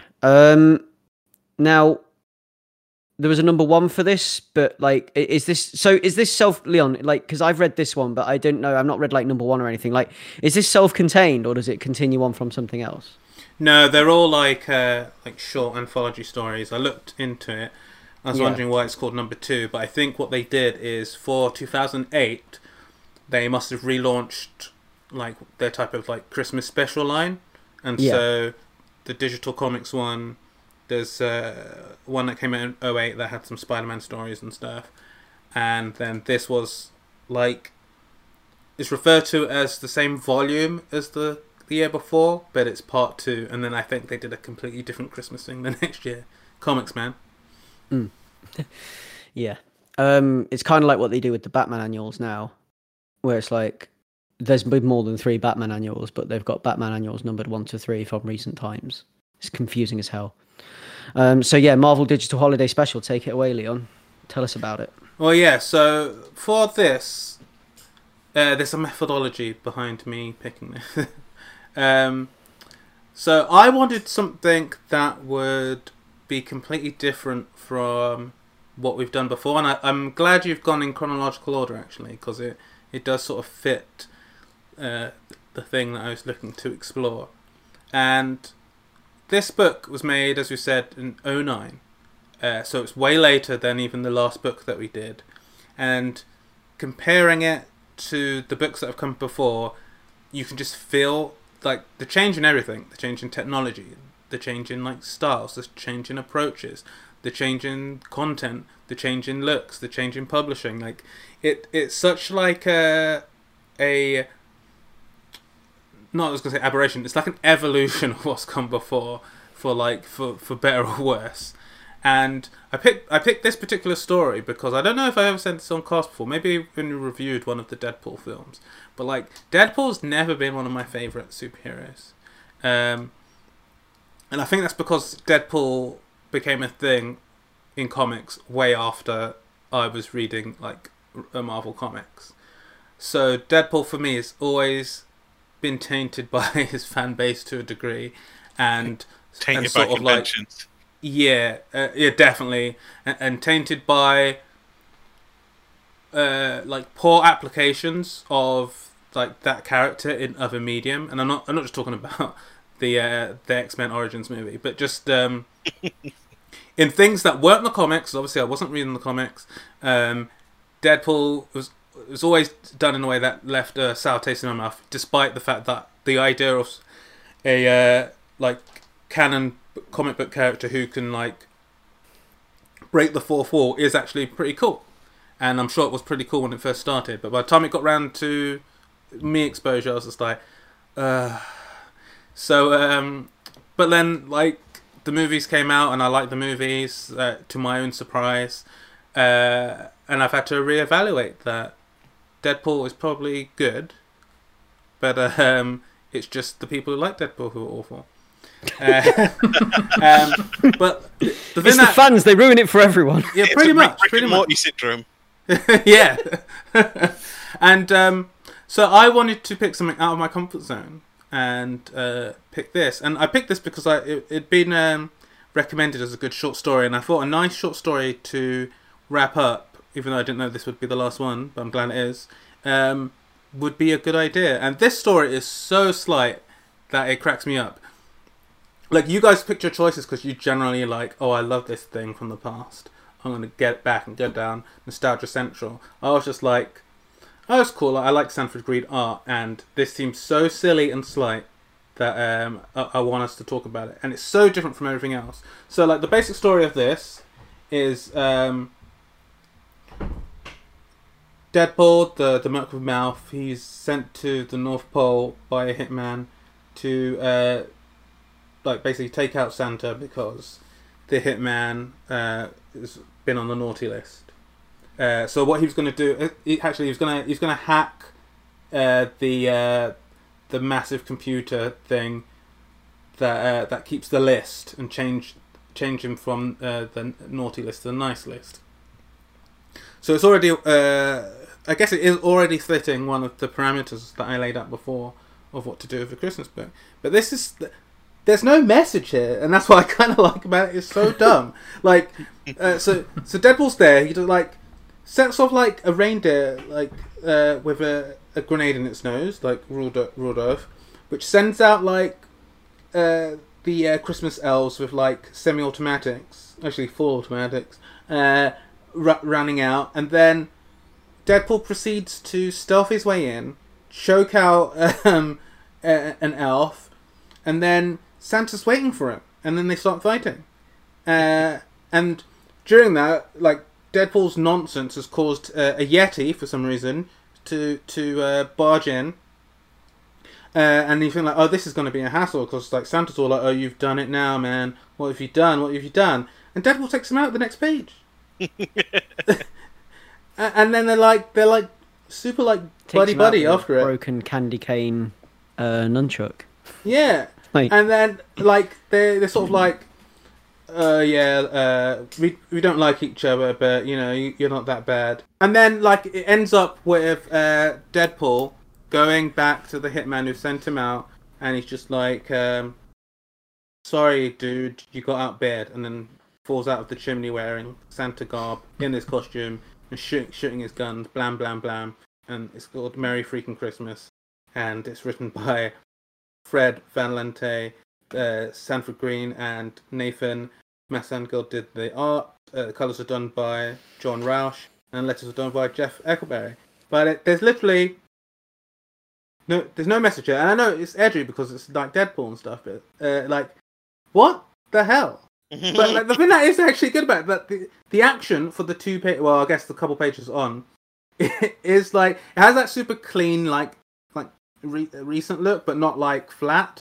So like Santa's rendered pretty well. The shading, the colors, even the like panel layout and the framing is all done with there's like a panache and energy. The onomatopoeia and like character sounds are all like dynamic, but it's like so silly. It's like, and it's barely any Deadpool addressing us, to be honest.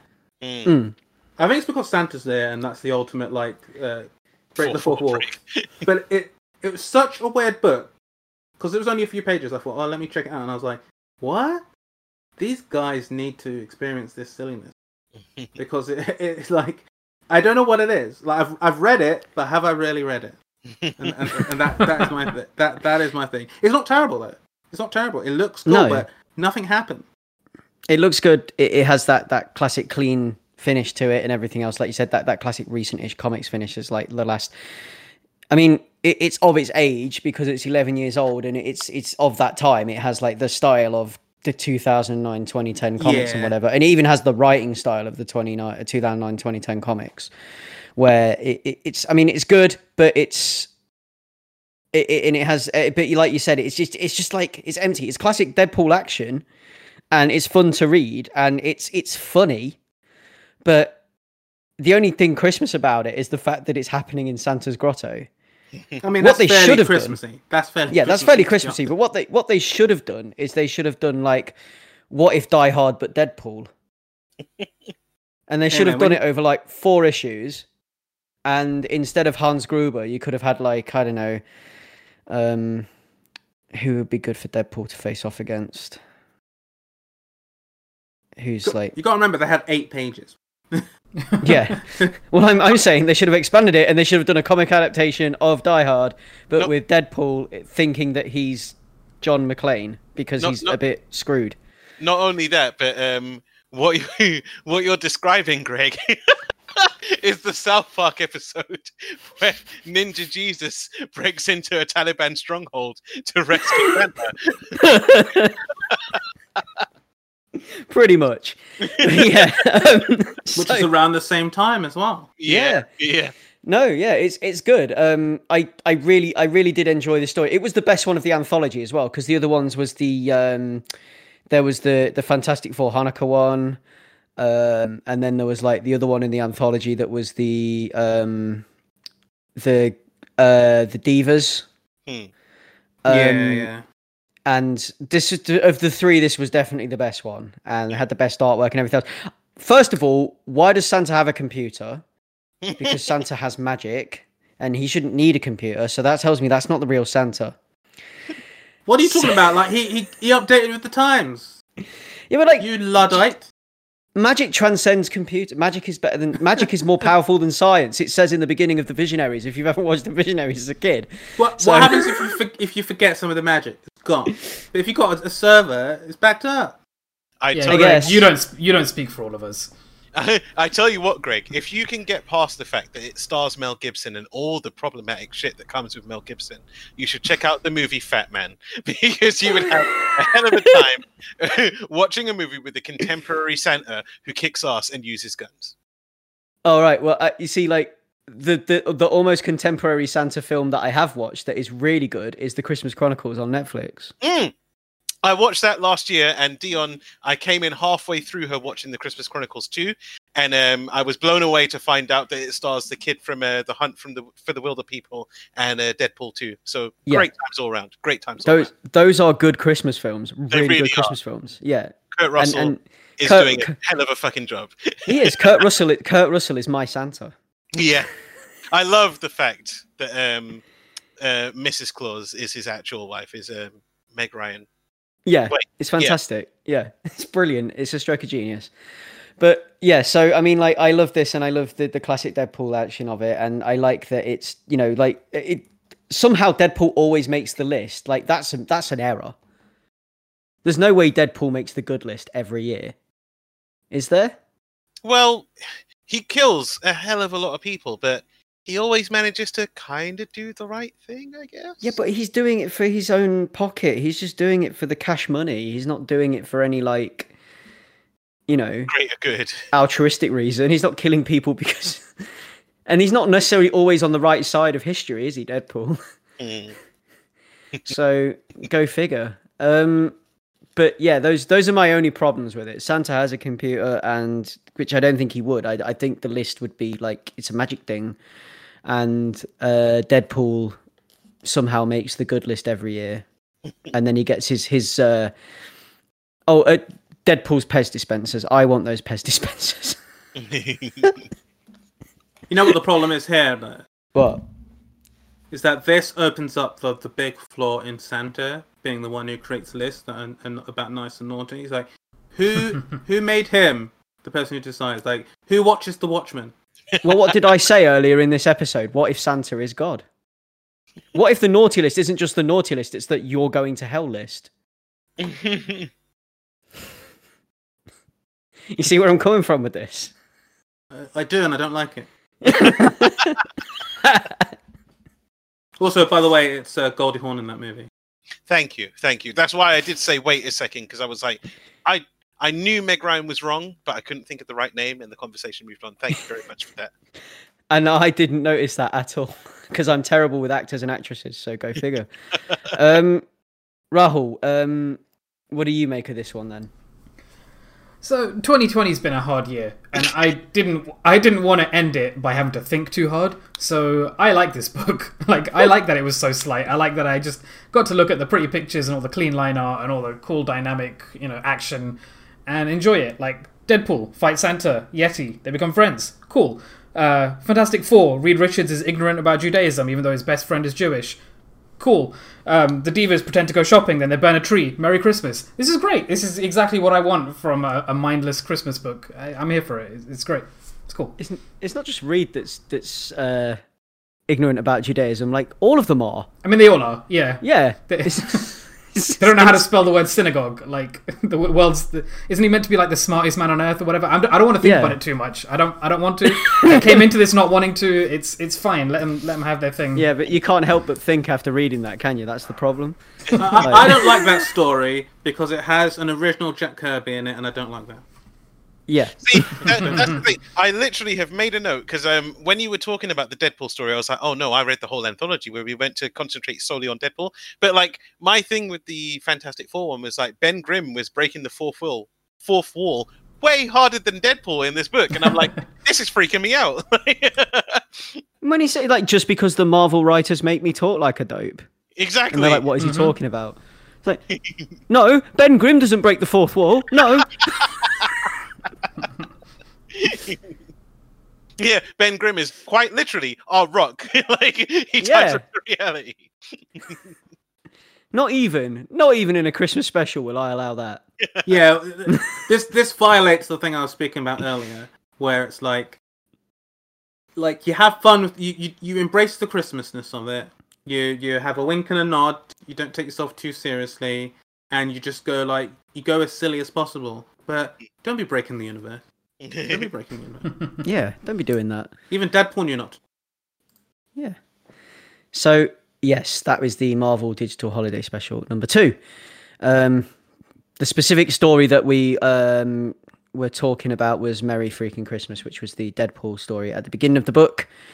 And the Hanukkah story with Thing was Rock of Ages. Leon, what was the third one called? That third one was called Holiday Heat. And would you like credits for both of those stories that we barely spoke about? Yeah. Okay. I've got them ready. So yeah, if you wanna just roll through the credits then. So Rock of Ages was written by Stan Lee. Art was done by Nick Dragotta. Lettering done by Dave Sharp. And the Holiday Heat one was that was written by Abby Denson, artist Sarah Pichelli, colorist Emily Warren, and the letters were done by Kristen Ferretti. So, out of 5 then for the final comic, stars out of 5. I'm gonna go straight in, and I'm gonna give this a 2. Damn. I'm gonna give it a 2 because of the original Jack Kirby. And there's no way that Johnny Storm would have been able to afford one of those for a start. Hold up. Well,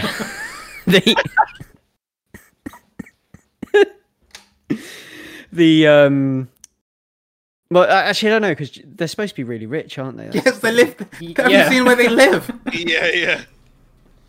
Okay, maybe he could Manhattan. afford maybe he can afford an original Jack Kirby then, I don't know.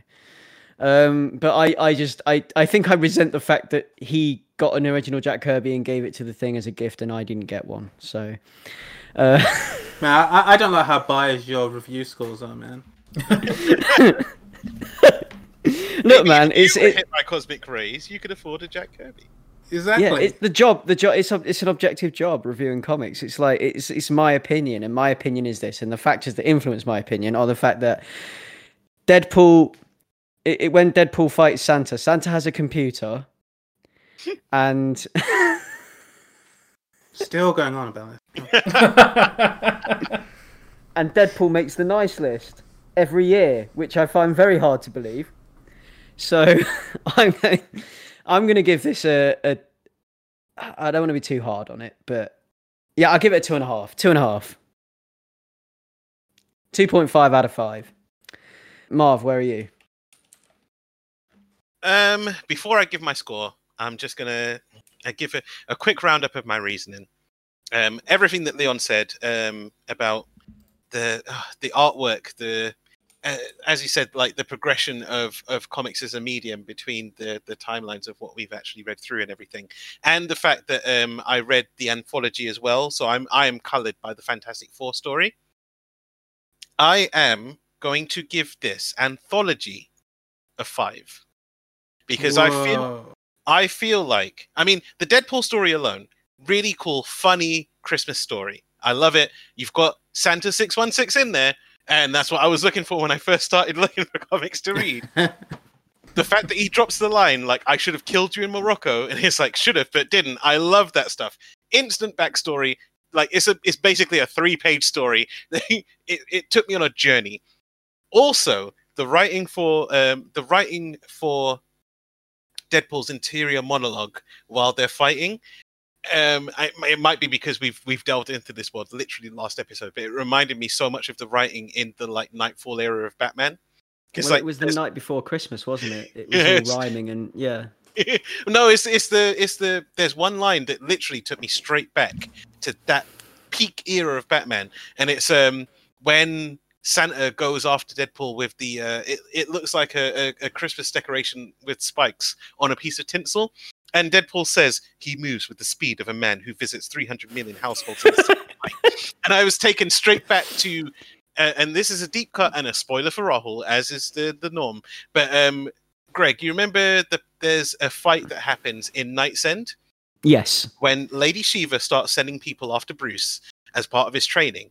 And he fights this big guy and his little minion on a packed highway. And he's got like a flail, like a morning star on a chain. And he has to keep working inside the ark and stuff and like trying to get out of this guy's grasp because he could literally just break him in half if he gets his hands on him. Yeah. It made me think of how Bruce is written in that fight. It was that specific a piece of comic book writing that it took me places. Putting that aside, Ben Grimm educating his fellow teammates on his own religion during Christmas time and like how he celebrates and everything, I thought that was a really well done Christmas story. Putting aside the fact that like they are a bit douchey for not having looked at anything for years to do with that. It was nice that story brought that to the forefront because, like, it had been ages since I'd thought of the fact of Ben Grimm being Jewish. So, like, this story being part of a Christmas or a greater sort of winter holiday anthology really touched me. So I think it was that inclusion that sort of tipped me from 4 to 5 on this. So that's where I am. Yeah, like the Ben Grimm being Jewish. It's not the kind of thing that you ever think about or notice until they use it in the stories. Like in the recent Fantastic Four run, they did his wedding to his is Alicia, isn't it? Yeah. He's married to Alicia now, and that was a really nice issue. The wedding. That was a really nice little storyline there. But like, and you know what, like, I feel harsh giving it a 2.5 now. You've just said all those things and gave it a 5 because I actually agree with you, Mark. But I'm not going to change my score, and the reason I'm not going to change my score is because I stand by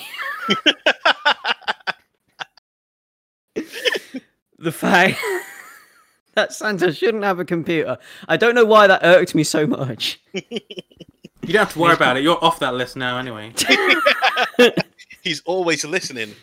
He's got the Excel sheet open and he's moving my name over to the red section. You got to remember, Greg. He sees you when you're scoring. He knows when you give 2s.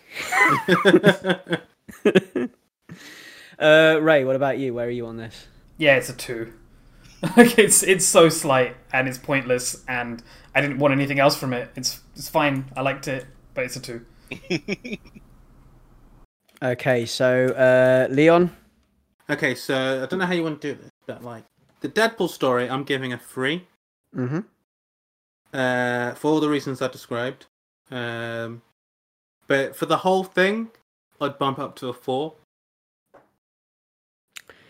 Okay, well, I'll take the higher of the 2 scores and I'll give it a 4. So that gives it a 13.5 out of 20, which means it beats the Sonic the Comic. But the winner this year is the Michelangelo one-shot. Michelangelo Christmas one-shot from December 1985. I feel that is deserved because it was the one that was the most sort of like cohesive and Christmassy and actually had the spirit of Christmas kind of like running through it. Like, of all the Christmas stories, that was the one that was the most Christmas, I feel. I don't know if you guys feel that way or what, but No, that's I me. definitely echo that. Yeah, yep. So, I mean, you can check out all of these books. They're all available in various places. Most of them are available digitally. The only one you're going to have a real hard time tracking down probably is Sonic the Comic 93.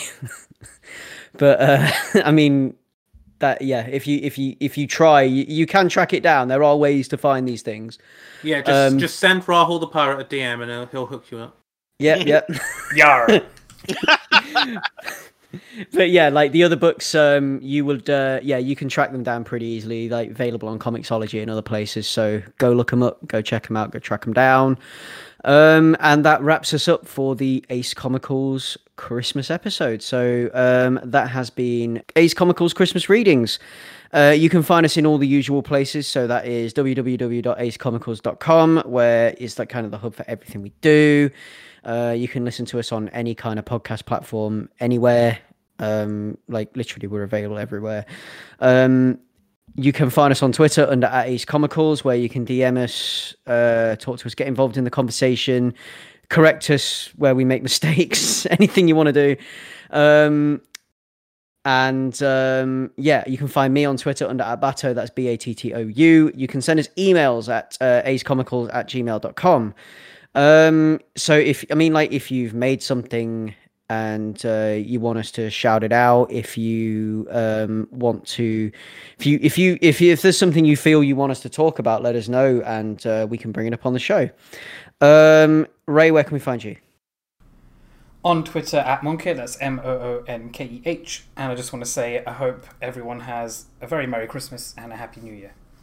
And Marv, where can we find you? On Twitter @Marvin Lafayette and on Instagram MarvLafayette84. And to echo Rahul, a very Merry Christmas, a Happy New Year, and a Happy Holidays to anyone who celebrates differently. And Leon, where can we find you? You can find me on Twitter @LeonEverett. To echo all these guys, Happy Holidays, whichever you celebrate. Have a good time. Obviously, times are a bit rough right now, so if don't necessarily spend time with your family if it's going to infect them. But I hope everybody is in a good place to give this year the middle finger it deserves. Yes, I can safely say we're all going to be absolutely plastered on New Year's Eve. I hope everybody has a wonderful Christmas. I hope that everybody has a safe Christmas. However you're celebrating and whatever you're celebrating, whatever holiday you choose to celebrate at this time of year, I hope you have a absolutely wonderful time. And if it is safe to celebrate with friends and family, I hope you can. For those of you that have a tough time at Christmas or this time of year anyway, because I know it's not the easiest time of year for everyone. So those of you who may struggle at this time of year and things like that, reach out and talk to somebody, just get help and just try and be like in a safe space. And so that is Ace Comicals Christmas Special 2020. That's Ace Comicals, over and out.